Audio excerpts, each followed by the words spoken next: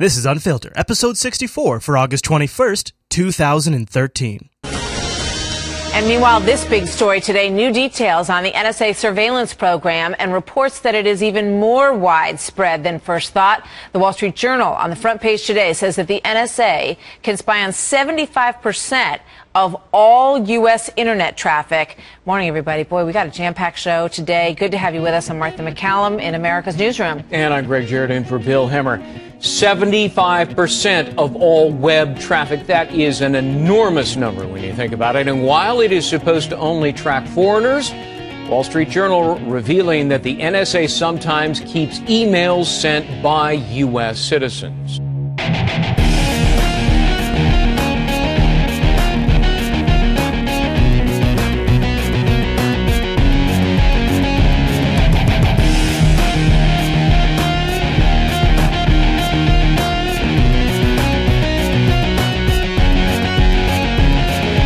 Coming up on this week's episode of Unfiltered, declassified documents today reveal the NSA has intentionally abused their surveillance programs and retained data on U.S. citizens despite a court order. All of this as more details emerge about how the NSA collects nearly 75% of all traffic in the U.S. David Miranda, Glenn Greenwald's partner, was held for 9 hours under an Orwellian anti-terrorism law. They confiscated his equipment, questioned him about the Guardian's reporting on the Snowden leaks, and more. Plus, we'll follow the money in Egypt, your feedback, and much, much more on this week's episode of Unfiltered.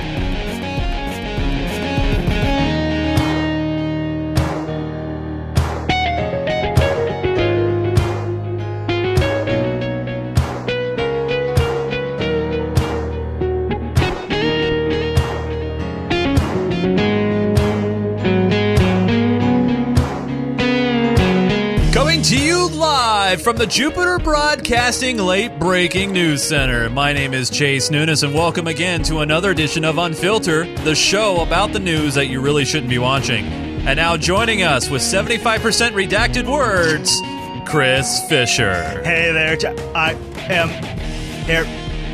Sorry, redaction doesn't work so well over audio, does it? No, it doesn't.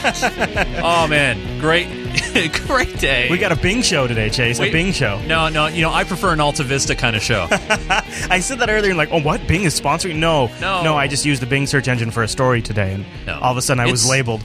It's a lot of fun. When I go into announcer mode, people think that I'm really not here, that I'm artificial, and I'm more of a robot. You're just in the booth. I'm in the booth. I'm out of the booth now. Yeah, so that's kind of... So we do this weird juggle. Chase steps into the announcer booth and then has to kind of step down while I'm saying my intro. And I have to put my pants on in that process. I don't know why you do that. No. That's not my rule. I have no idea. So there is so many things we have to cover today, and we just had a great supporter show intro. Tons of good stuff in there. I think one of the things that had our subreddit on fire this week was the situation around Glenn Greenwald's partner. Yeah. The 20-year-old who... David Miranda, who was held for the world record of 9 hours. The world record. I like that. I think that deserves a ding. Thank you.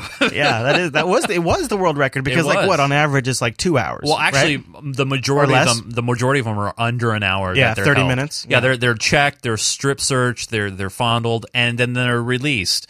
And what's crazy is this thing is like this terrorism law is meant to figure out if someone is involved in terrorist activities and to hold them there, and it's just the whole thing sounded very suspicious. Yeah. So why don't we start there? What do you say? And then that'll kind of segue into some of the NSA stuff. Let's get on a plane and jump across the pond, shall we? It's been a frustrating journey for the man caught in the latest twist of the Edward Snowden saga. Yeah. Back in Brazil, David Miranda was met by his partner, Guardian journalist Glenn Greenwald, and spoke of his nearly 9-hour detention at Heathrow Airport. I stayed in a room with 3 different agents that were entering and exiting. They spoke to me, asking me questions about my whole life. They took my computer, my video game, cell phone, everything. I think he means like a Game Boy or something. That's a drag. Oh, man, they took his DS? Greenwald, the journalist who broke the story of NSA leaker Edward Snowden, calls his partner's detention an act of intimidation, but he says it won't stop him publishing more potentially damaging Snowden leaks. I will be far more aggressive in my reporting now. I'm going to publish many more documents. I'm going to publish things on England, too. I have many documents on England's spy system. Miranda, it seems, had been ferrying materials from Greenwald, with whom he lives in Brazil, to a US filmmaker based in Berlin. Highly sensitive information, most likely documents from Edward Snowden, that the British were keen to intercept. Human rights groups are calling his detention an abuse of anti-terrorism laws. British police say it was legally and procedurally correct. Of course. CNN has also learned that the British Prime Minister's office was kept abreast of the 9-hour detention, as was the White House. Britain and the United States, it seems, are working hand in hand. Matthew Chance, CNN London. Isn't that lovely, working hand in hand? So think about that. Both top levels of the government were kept apprised, which makes you think that's where the strings, of course, are being pulled from. Of course. Now, that quote in there where Greenwald says, I'm going to double down on my reporting. I've got stuff about the UK. Yep. That blew up. We played in the pre-show a clip of Fox News just trashing him over it. Lots of people on all sides of the aisle really going after truly Greenwald unbiased coverage. Right. Truly. I love, too bad your face was so sincere when you said it too. Like, it was like, that was the topper. But Anderson Cooper had, CIA asset, Anderson Cooper, keeping him honest, had... Just don't play that clip. Just don't do it. Can I please? Just once? What if I just do it now and I won't do it for the rest of the show? All right. Thank you. Oh my gosh, it's Anderson Cooper, everybody! I mean, it is. We are about to play Anderson Cooper. So he said, when you were mentioning going out and publishing more about the UK spying and about the U.S. government, were you going to do that out of revenge? What was your motivation there? So he gives Greenwald a chance to sort of respond to that. Glenn, I saw a quote from you saying that you would be, quote, more aggressive, not less, in reporting on England. Some headlines seem to indicate you were going to be acting out of revenge. Is that accurate? It's completely inaccurate, Anderson. I was asked whether or not the detention of David would deter my reporting and what I thought the outcome would be for the UK government. And what I said was that if they think they're going to deter me in any way from this threatening behavior, they're deluded. It's going to have the opposite effect on me. It's going to embolden me. And the reason it's going to embolden me is because when I see that governments abuse their power, as the UK government did, I realize that they need even more transparency and more accountability. It makes me want to work harder. It makes me want to work faster to inform the world about what it is that they're doing. And when I said I thought they were going to come to regret it, it wasn't because I was going to publish out of vengeance. It was because I knew what they had done was extremely counterproductive to their own interest. And as far as legal action goes, your lawyer seems to be indicating that you're planning something. Can you say what? You know what? I kind of think he was saying that out of anger. And I would be really angry, too, if my wife had gotten held for 9 hours under a terrorism act and I had massive secrets about the people doing it. I'd be pretty tempted to say something. That said, a lot of times, since this whole thing has gone down 10 weeks ago, there's been a few circumstances where Greenwald has opened his mouth and said something dumb. And this was dumb. I mean, people have trashed him over this. Anyways, continuing on, they're looking at taking some legal action. Sure. The lawyers in the UK on behalf of David have filed a lawsuit, and what they're essentially seeking right now is a declaration from the British court that what the British authorities did is illegal, because the only thing they're allowed to detain and question people over is investigations relating to terrorism, and they had nothing to do with terrorism. They went well beyond the scope of the law. And secondly, to order them to return all of the items they stole from David, and to order that they are barred from using them in any way or sharing them with anybody else. That's an interesting little aspect of it. So they specifically want them to say, yeah, what we did was illegal. Right. And you got to figure if they get them to admit that, then there's some further action that takes place. But the other thing they want is they want to make sure that stuff is locked down, that they can't show it to anyone, which I thought was really interesting too. And I'm not even clear why they would want that. We'll see though. So it was considered a Schedule 7 of the Terrorism Act of 2000 that he was held under. And more than 2 months after documents leaked by former contractor Edward Snowden first began appearing in the news media, the National Security Agency still doesn't know the full extent of what was taken. This is according to 2 community sources, and they say the agency is overwhelmed trying to assess the damages. So this, if you take that little statement, which is interesting, and you consider that this act does seem rather desperate, you hold this guy for 9 hours, the absolute maximum time you could under the law. You take all of his equipment. This seems like they were, and you figured he was curing things. This seems specifically like a fishing expedition to figure out what he had, to figure out what was taken. Like they saw this as their opportunity to figure out what files were there. Now, when you think of it in that regard, you kind of wonder if maybe it was Washington that actually ordered the grabbing of this guy. Right, which, since we have such a close relationship, tight, right? I mean, why wouldn't that happen? No, it's not really far-fetched. So Cooper, keeping him honest, CIA asset Anderson Cooper, keeping him honest, asked him, do you think it was Washington that ordered this? More now, my exclusive interview with reporter Glenn Greenwald and his spouse David Miranda, who was detained and questioned for nearly 9 hours under Britain's anti-terrorism laws. Greenwald claims the real purpose was to intimidate him and other journalists, also in light of his stories on the National Security Agency to retaliate. The question is, was the United States involved? Here's what Deputy Press Secretary Josh Earnest said when asked that question. There was a heads up that was provided by the British government.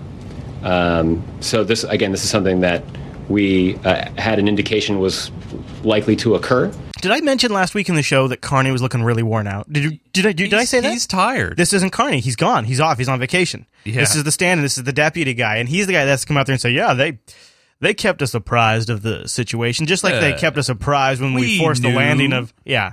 But it's not something that we requested, and it's something that was done specifically by the British law enforcement officials there. So officially, a heads up for Britain, but not a request from America. I asked Glenn Greenwald whether he buys that. Here's what he told me. I don't have evidence that the U.S. government ordered it, but I'm very disturbed that my own government was aware of this foreign country's intent to detain my partner and did nothing to discourage it or to protect the right of free press guaranteed in the First Amendment of the Constitution, or did anything else to protect the rights that we both have as human beings and that I have as an American and as a journalist. So whether the idea originated with the UK or with the US, clearly the US government was perfectly happy to see this happen. And David, when you stepped off the plane finally, when you got back to Brazil, what was that like? What was the feeling? I was relieved. I mean, I was in my country. I knew I was going to be protecting him because I was in my country. And I know that people here would be caring about what this situation. And I was going to see my husband, and we'll be together. And I know he was going to take care of this whole situation. Yeah. Yeah, I bet he felt a lot better when he got home. And all of this is going on at around the same time that this is going on. It turns out that The Guardian has been having a back and forth with the British government about either returning the Snowden files or destroying the Snowden files. And they were threatened even with legal action if they didn't do this. They said that there's this UK law. It's not like anything we have here in the States. Prior restraint. And under this prior restraint law, they could actually, the British government could actually just shut them down as a publication. Just so, not even just like end the story, but just shut them down. Wow. And so that was, you destroy the files, they're saying to The Guardian, or you give us the files, or we'll shut you down. And I thought we'd just play a clip of that. Now, the editor of The Guardian, Alan Rusbridger, says that the British government intimidated him in several meetings over the Edward Snowden saga and then gave him an ultimatum: either destroy all of the materials on the matter or shut down their publishing operations. Here's Rusbridger explaining why they decided to destroy the computer hard drives containing some of the secret files. I also explained to the UK officials we were dealing with that there were other copies already in America and Brazil, so they wouldn't be achieving anything. But once it was obvious that they would be going to law, I would rather destroy the copy than hand it back to them or allow the courts to freeze our reporting. So they, GCHQ officials show up at the Guardian's office, and they stand there as Guardian employees destroy computers, like laptops and servers that have the Snowden files. And they've posted pictures of these online, of these like there's a smashed up MacBook Air and a smashed up motherboard. And the GCHQ officials just sat there and they actually made like jokes at the situation, like, well, your time for debate is over now. And things like they said things that were like almost unbelievably Orwellian just in their statement. Like it's I have it all linked in the show notes. It's just incredible. It's creepy. So pretty intense stuff. And what does it accomplish, right? There are digital copies all over the place. Yep. And one thing that was interesting, who knows? You know what it accomplishes, Chris? It's real simple. It's a message? Well, it's a message. It's the classic behavior of intimidation, right? And striking fear into you. Hey, you better knock this off, because if you don't knock this off, we're just going to detain you to the maximum allowed by law. Yeah. And we're just going to harass you. It's intimidation. It's and you know, scare tactics. If I am a media mogul and I have a media empire, which you are, Chris, right? Yeah. I would look at this and go, it is not a good business plan to be anti-establishment. It is because there is a hostile government to anti-establishment media, and so I can't make a lot of money doing that. So you can see why Fox and MSNBC and even CNN go so hard establishment, because that is the model that is the business model that they have to follow. Right. But there was a new contender that launched this week. Al Jazeera launched, so of course you got to have Al Jazeera America taking over current TV. The only thing you could do is if maybe RT, which would be as awkward as Al Jazeera America, could then be commenting on the launch of Al Jazeera America, and then just drag down the rest of the mainstream media in the process. This afternoon, Al Jazeera America went live on the air. After spending $500 million to buy current TV, Al Jazeera America boasts a startup staff of about 900 people, including 400 newsroom staff. It will, right off the bat, reach roughly 48 million homes here in the United States. But access to viewers will be difficult, as major carriers like Time Warner Cable, which dropped Al Jazeera America after it bought current TV, are reluctant to give airtime to a network based out of the Middle East. Now, those who can watch will see some familiar mainstream media faces like Soledad O'Brien, Mike Vieira, John Siegenthaler, and Ali Velshi. But and Alan according to the Schaffler channel's from chief Seattle. executive, Ahab Al-Shahabi, the MSM alumni won't mean MSM-style news. I've been following Al Jazeera's launch this week. I'm kind of unimpressed. First of all, they shut down the feeds to the regular Al Jazeera feed now. So if you come from the United States, they just say, sorry, you got to watch the American Al Jazeera.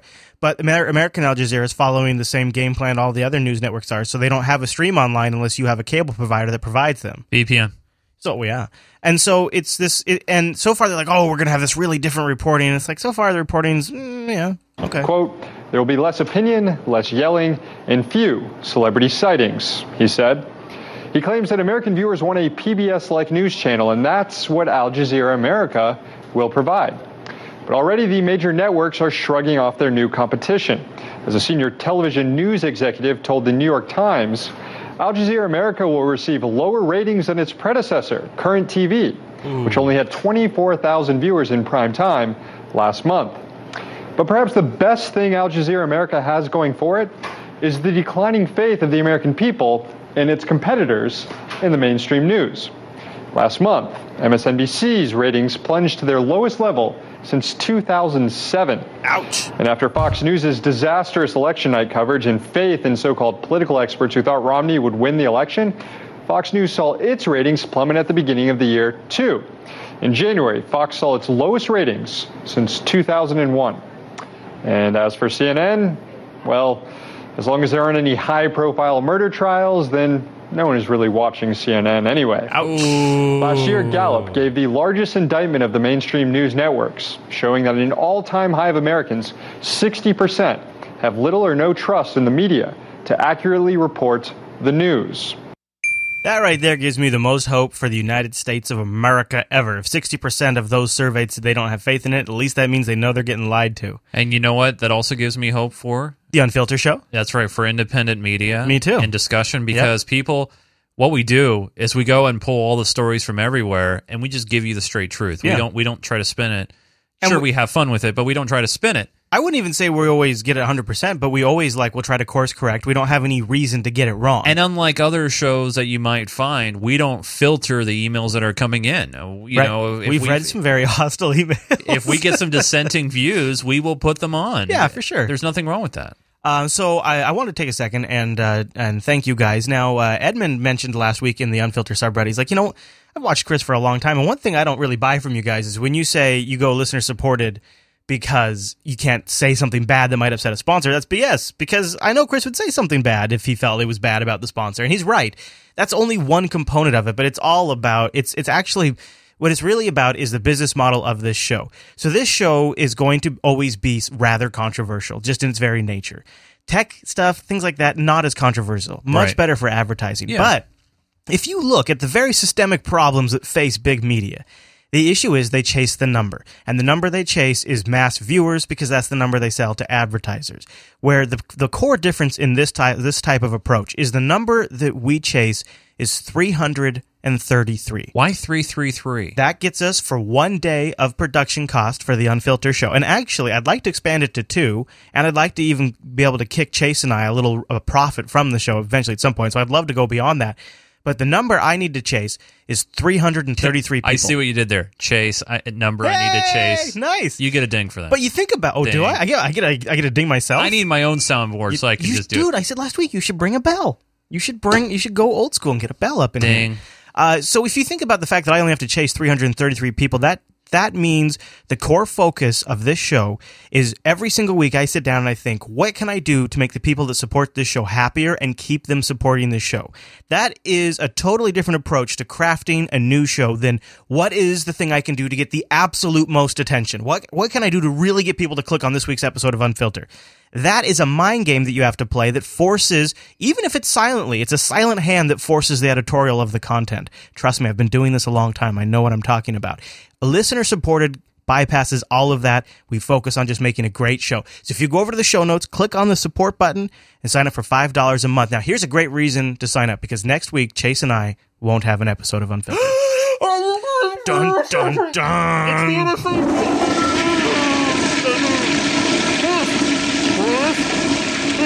The NSA's got me. They're trying to whittle the show for next week. No, every now and then we got to make room for PAX. And every now and then, every once a year. Yeah, that's what I mean, yeah. But if you're an Unfiltered supporter, we're still going to have a supporter show for you. That's right. There'll be an email that goes out. It'll be posted on the regular spot.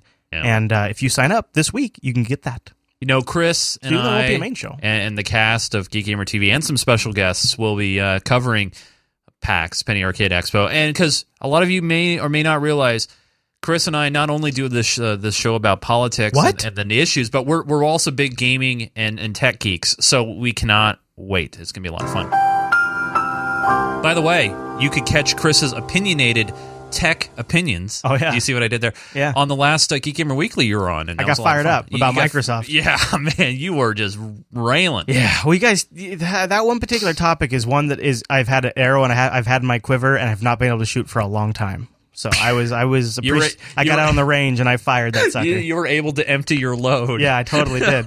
All over your show. Oh, God. So listen, thank you. We are up to 162 monthly supporters for Unfiltered. This week, David P., Kim J., Jason T., Quentin B., Ben B., Alexander S., Joseph D., and Sean from T-Town. T-Town? We could maybe Sean from T-Town could join us at PAX and have a burger or something. He could win a free pass. Oh.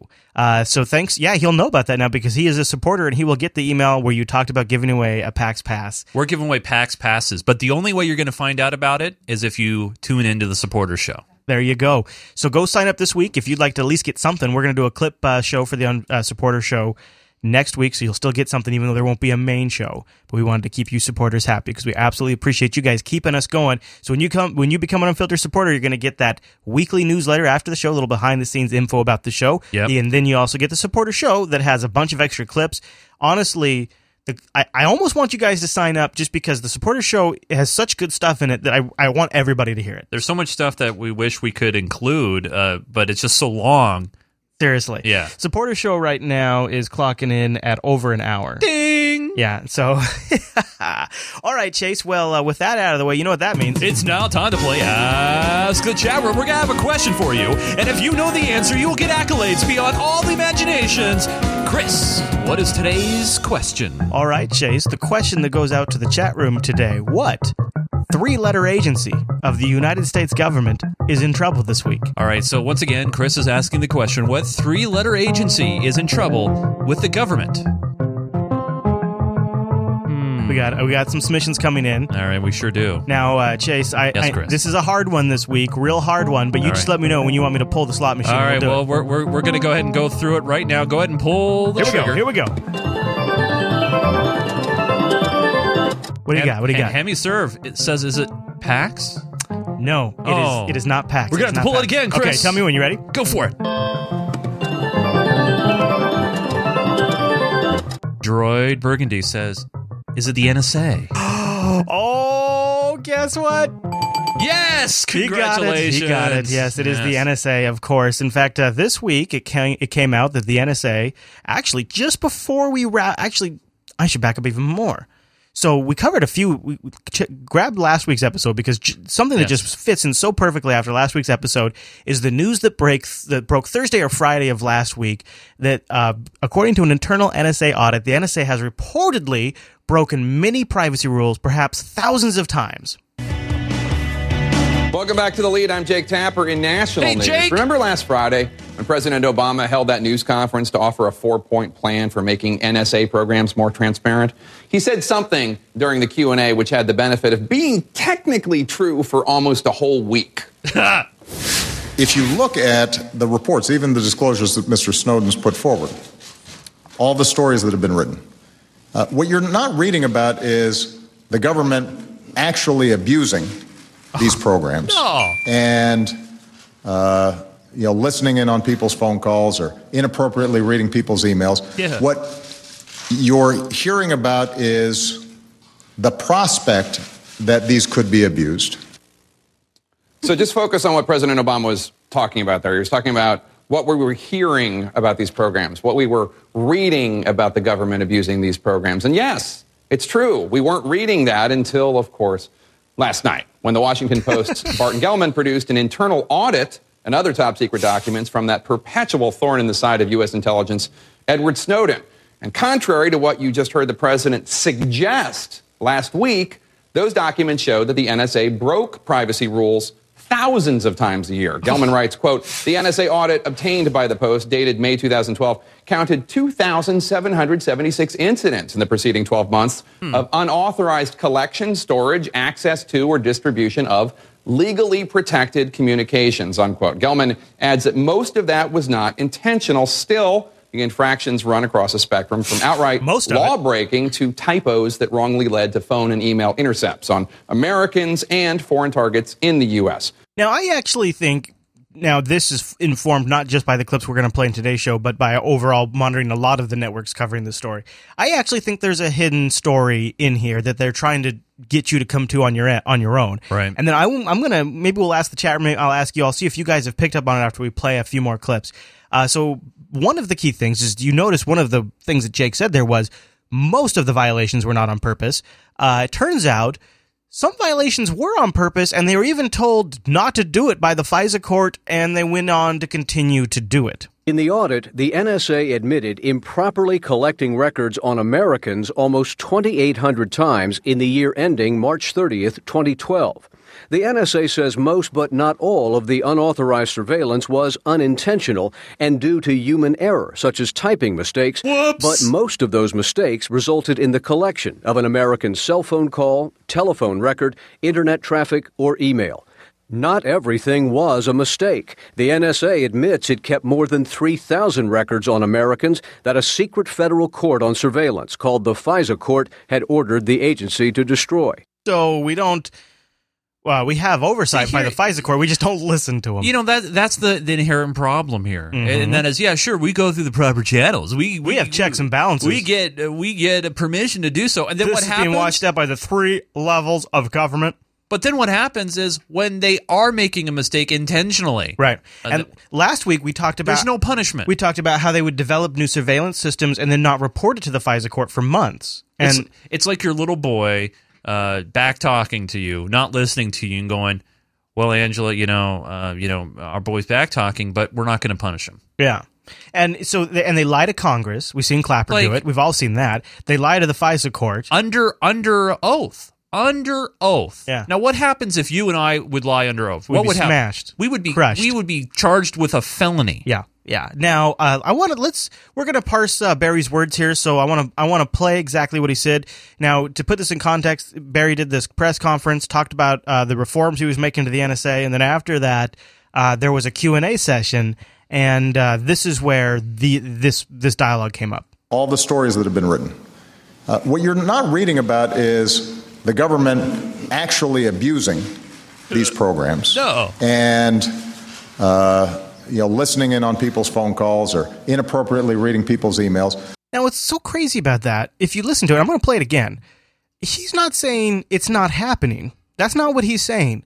What President Obama is saying is what you're not being told about. All the stories that have been written. What you're not reading about is the government actually abusing. What you're not reading about. Yeah. You're not. These programs. You're just ignoring it. Listening in on people's phone calls or inappropriately reading people's emails. What you're hearing about is the prospect that these could be abused.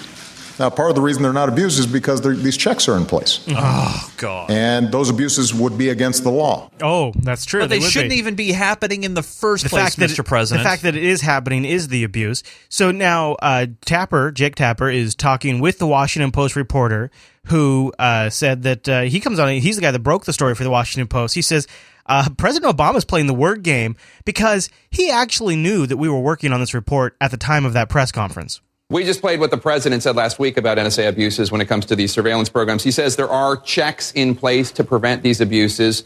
Do you think the president knew about this audit when he made those comments? How do his remarks line up with your reporting of these thousands of incidents of rules being broken? Well, he certainly knew what the figures were, whether he'd seen this particular audit or not, and his staff knew that I was getting close to doing the story.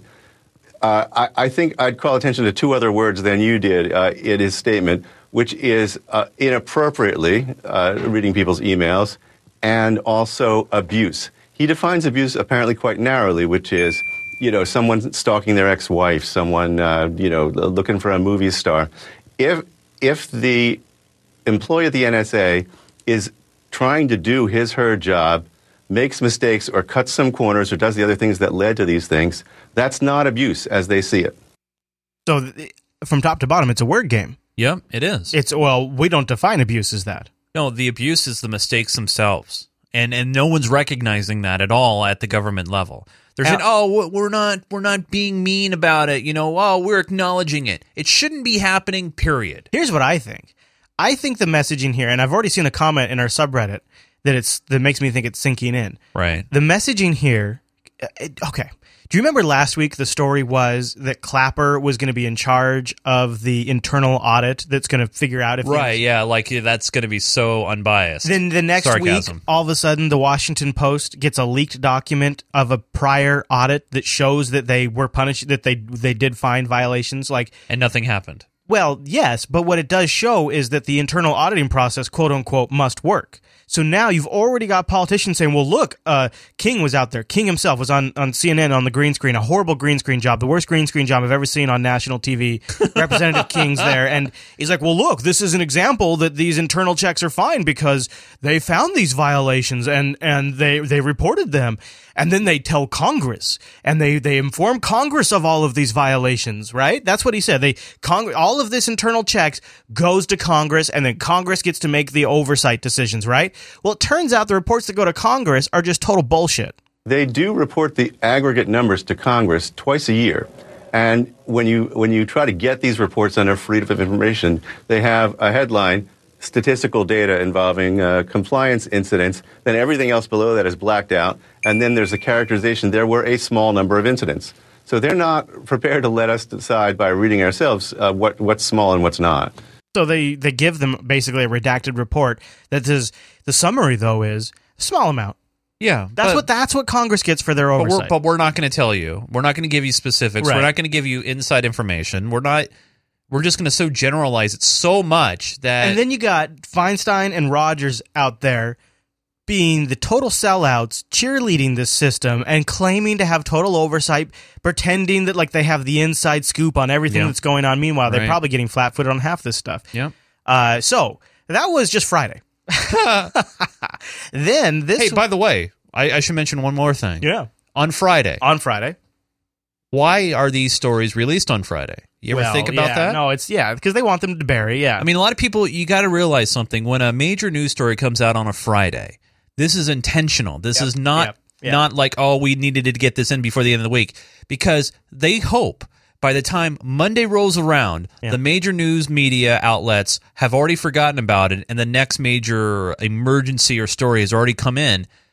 This is trying to be buried over the weekend. This is intentional. You know what's interesting is, so on Monday or Tuesday, the Wall Street, so that was the Washington Post that ran that scoop. Yep. Then on Monday or Tuesday, and Washington Post claims they got all that info from the Snowden files.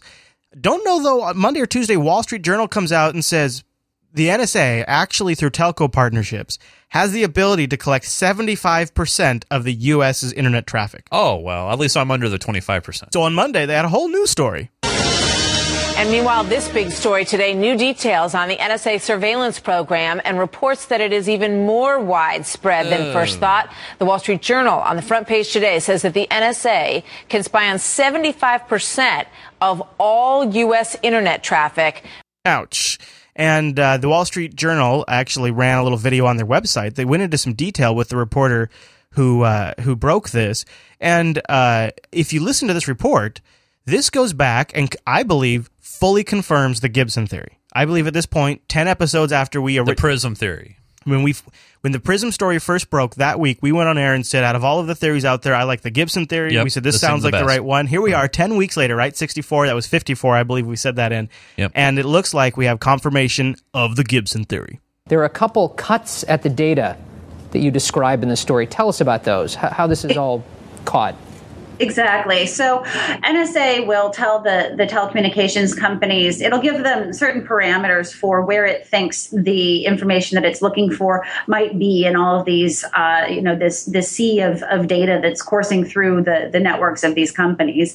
They will take those parameters, find the streams of data that they believe are most responsive to the NSA demand, and they hand NSA that stream of data. NSA will then make, its own. It'll do its own filtering of that data against what it calls strong selectors. So that could be an email address, or it could be broader. It could be data that points to a particular organization, like a set of internet protocol addresses, and it will pull the communications that are related to those things from the stream of data that it gets from the telecommunications company. There you go. She kind of went into vocal foil there, so I cut her off. Because that really bugs me when women talk like this. Monotone. I know they grill it like this vocal fry. So they get... What this tells me, to me, is... Looking back at this, history will see the telcos, I hope history views the telcos as collaborators in enabling a historical police state. Yeah. Because they have been, without the wonderful facilitation of these telcos, we would not be where we are today. So everyone, make sure you thank your local telco for helping them with this, because they are literally... actually, it gets even worse. I just remembered. So check this out. The telco companies that hand over the data, it's just like the lawyer at that telco company that decides, well, this should go or should not. Like in some cases, it's just the lawyer. The NSA gathers and filters content through close collaboration with the nation's major telecom firms. In many cases, the telecom's lawyers act as the sole checks on whether data reaches the NSA. In one example of government telecom collaboration, the Get ready for this. NSA and FBI worked with Quest Communications to monitor communications around the 2002 Winter Olympics in Salt Lake City, Utah. All email and text communications in the Salt Lake City area were monitored for a period of about 6 months. Did you hear that? Oh, I thought they're not supposed to spy on Americans. I thought this is all non-domestic. I thought this was all international, Chris. And that was back in 2002 for the Winter Olympics in Salt Lake City. So all emails, text messages, and communications of every single person in the Salt Lake area. Yeah. Doesn't that make you feel good?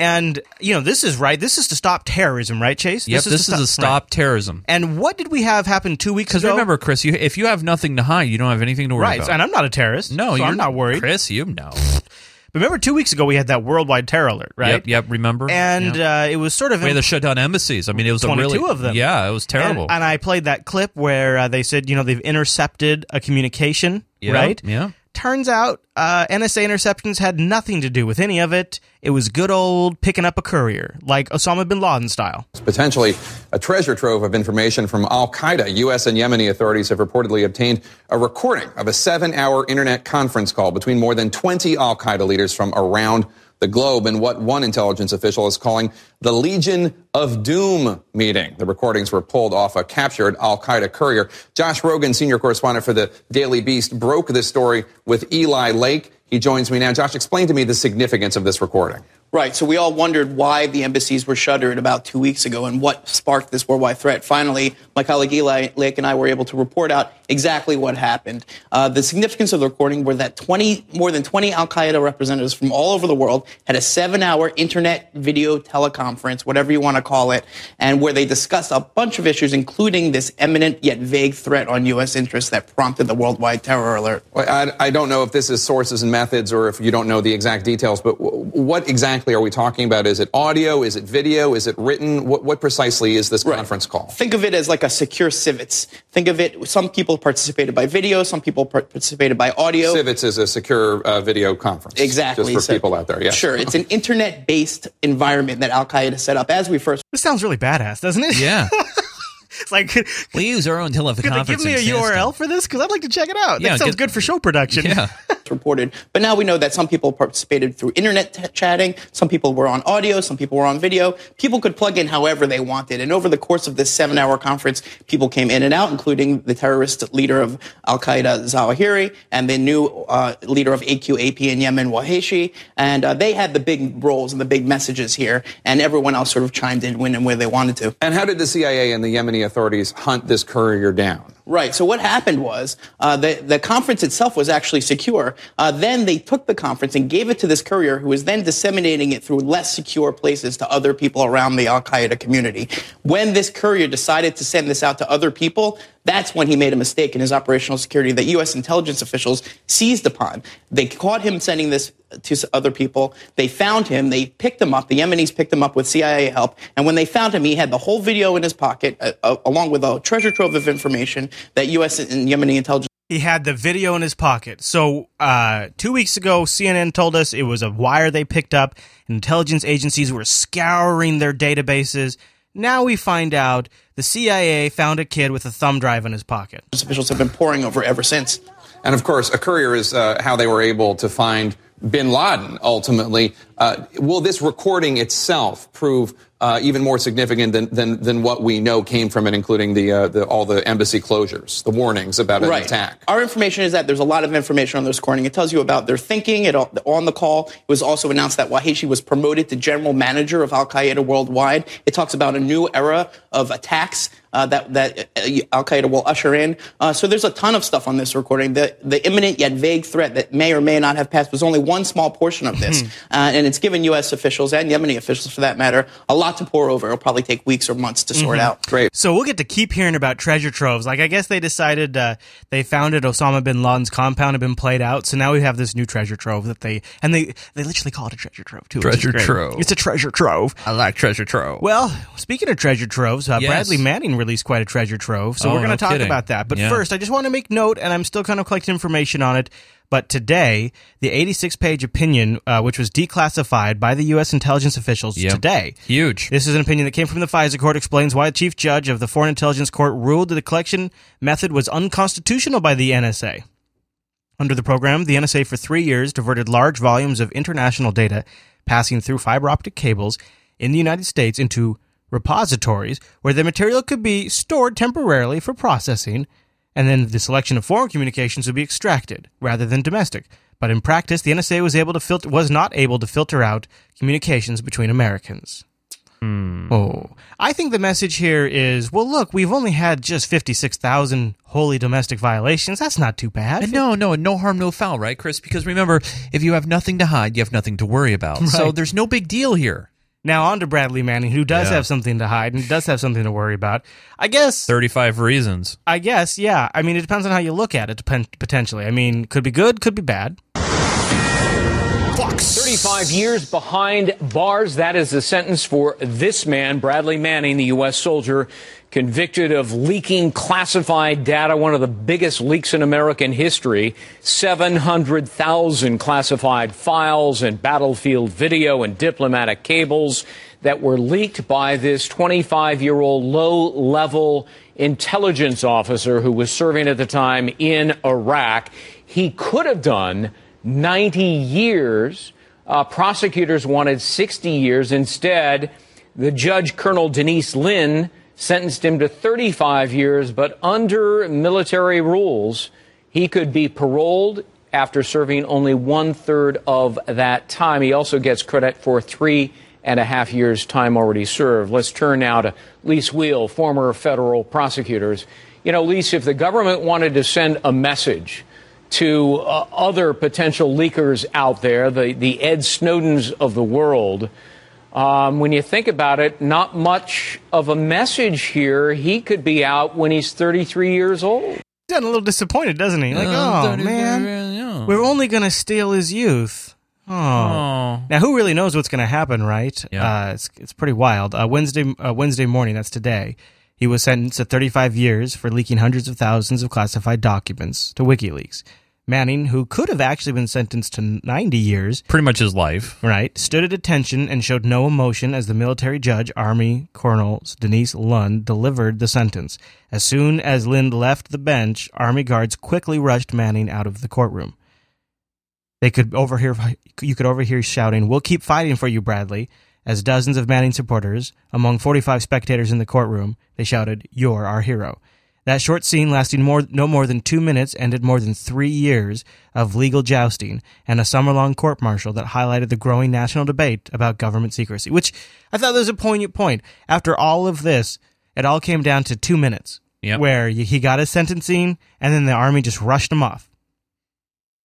It's more than 17 times the next longest sentence ever served for providing secret material to the media.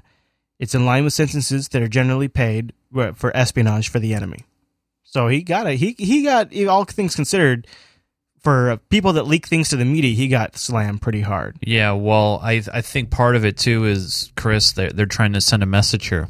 Mm-hmm. And I always wonder, you know, what's an appropriate message to send to try to scare somebody? Because if you make it too weak or too lenient, then you're not going to send a tough message. And so they want to send a message with Bradley Manning. They want to send a message with Snowden. Yeah, I don't remember if it was Alexander that said, it was some quote from an NSA official who said that, you know, our big threat now, it might have actually been Hayden, said our big threat now are these 20, 30-something crapheads that think they have an idea of what American democracy is about and know how to use a computer, and they're going to leak our secrets. And this is the big challenge for the agency. This is what he said.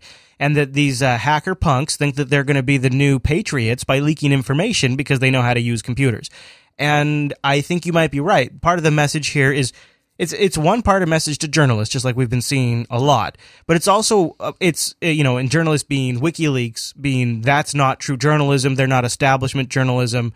So leaking things to them is like leaking to the bad guy. Yeah. But you're also sending a message to people who be working inside government institutions saying, we're going to go after you real hard. He got 17 times the last person who got sentence lengths for the last person who leaked something to the media. Yep. And we're going to do it again. And we're going to do it again. And we'll find you. And we'll crack down and we will get you.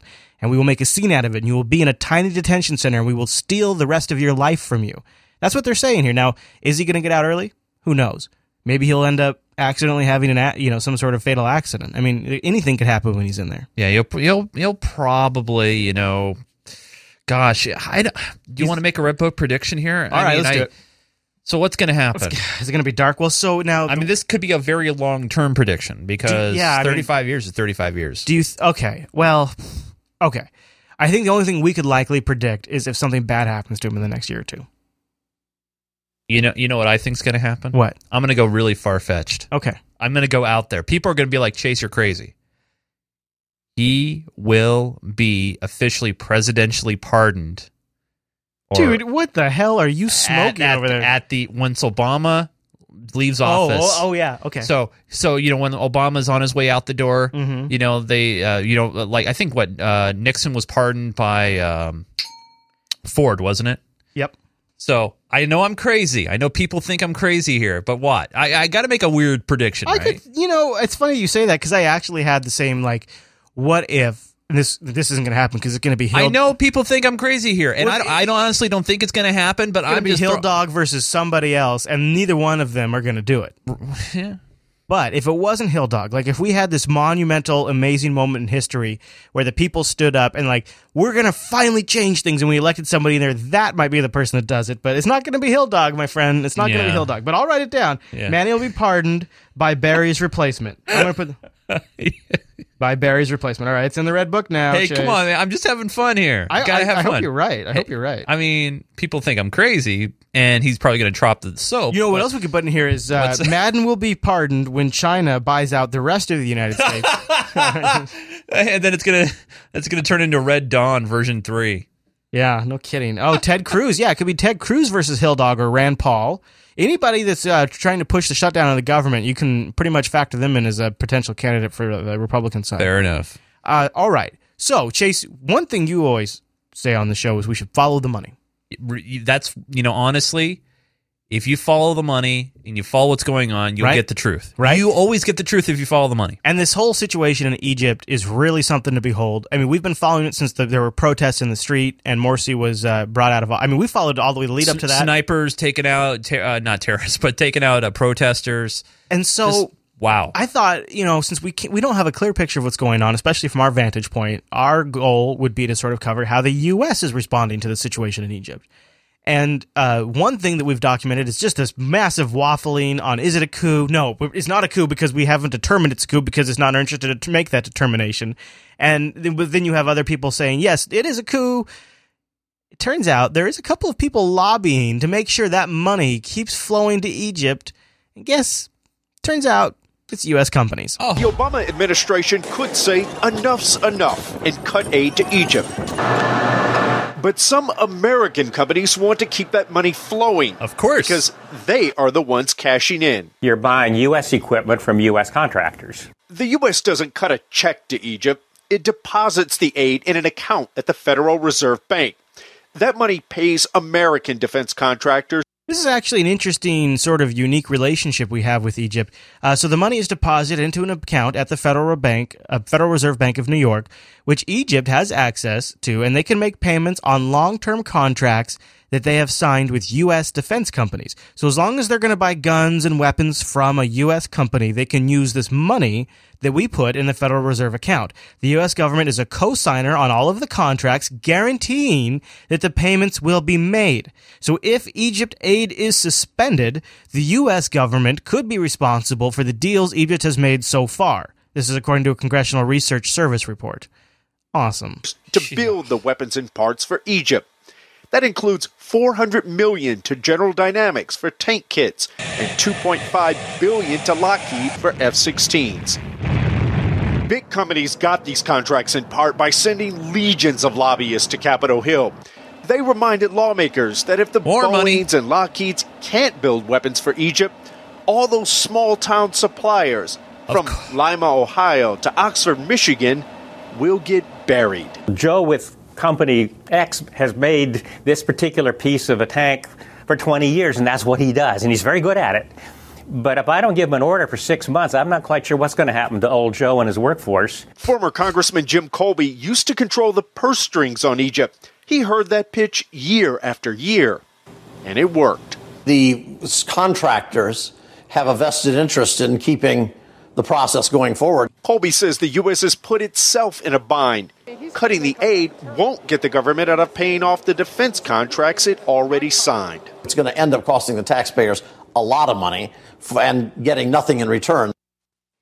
So, Chris, that's pretty amazing. So the aid gets cut off. It's not that simple. Taxpayers lose money. But, I mean, the numbers you had there were incredible. Lockheed Martin, $2.5 billion they have resting on aid continuing to Egypt. What do the companies say to the criticisms that, look, you don't care about U.S. policy or right or wrong. You care about dollars and cents? Yeah.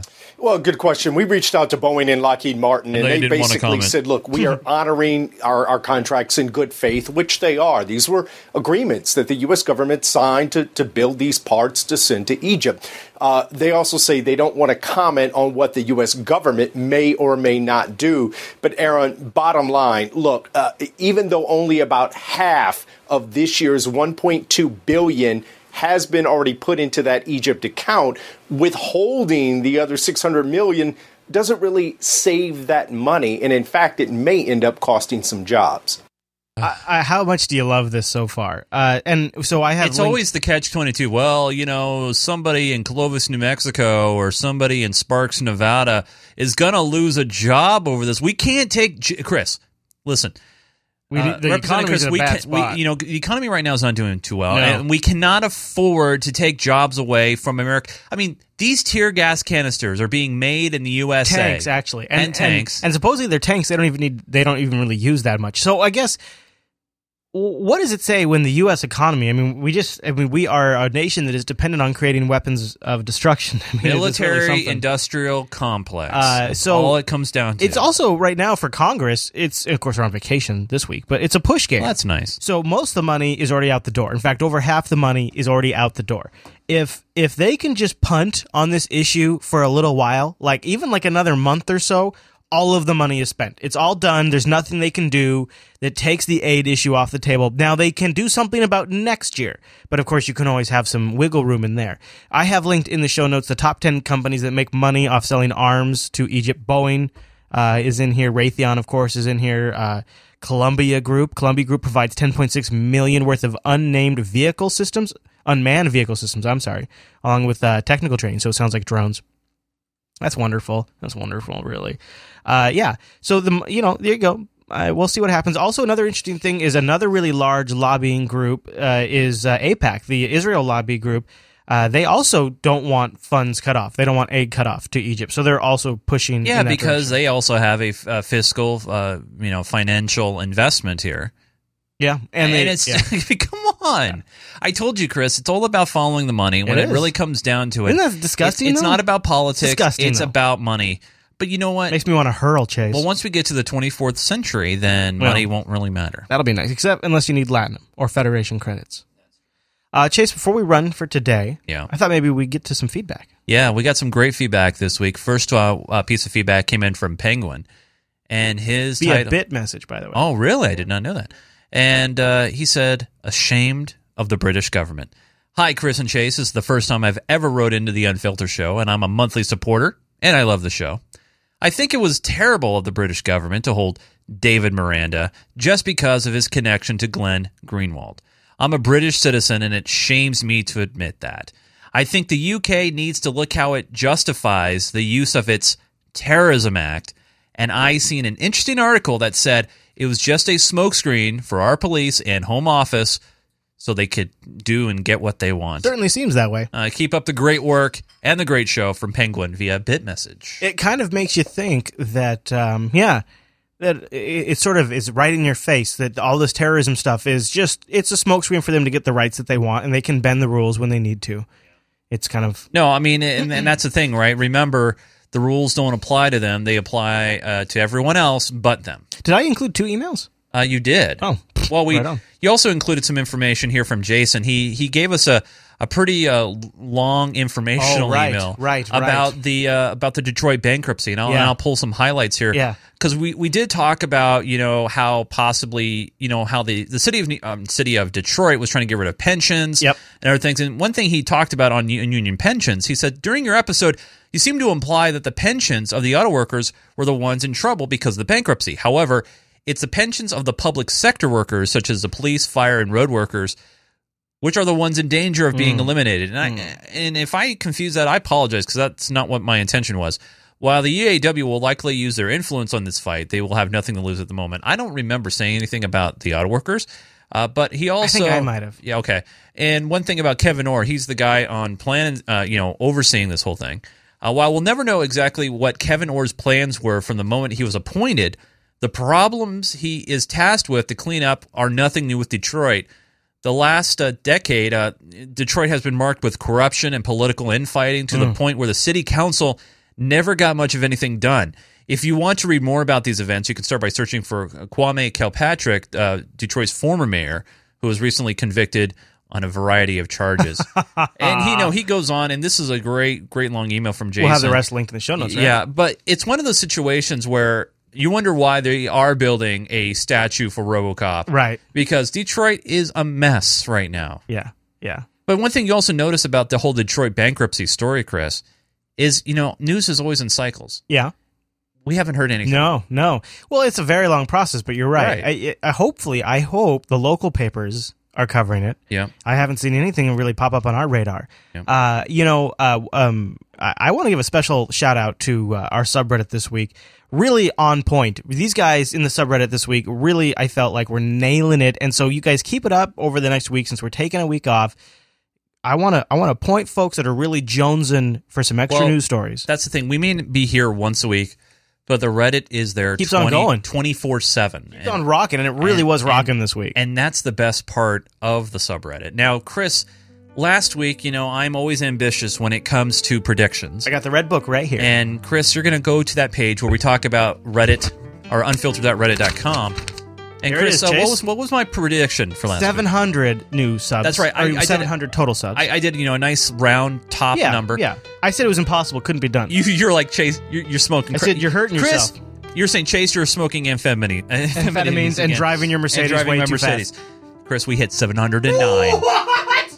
709. All right, what's your new one? Well, since we're not going to be here technically next week, I know we'll have a supporter show, but we won't be here next week. My prediction, 737. You're crazy. Actually, 737 in honor of Boeing. All right.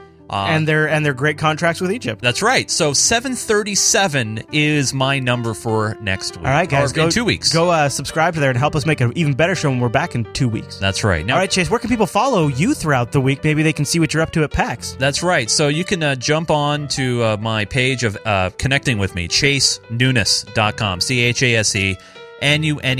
But we'll be doing a lot of PAX coverage through geekgamer.tv. Powskis. Oh, man, it's going to be great. And Chris, by the way, was on the last episode of Geek Gamer Weekly. That's fun. And guess what? Chris was making Dear Chili. That's right. And I named after the like show. That. Yeah, you like that?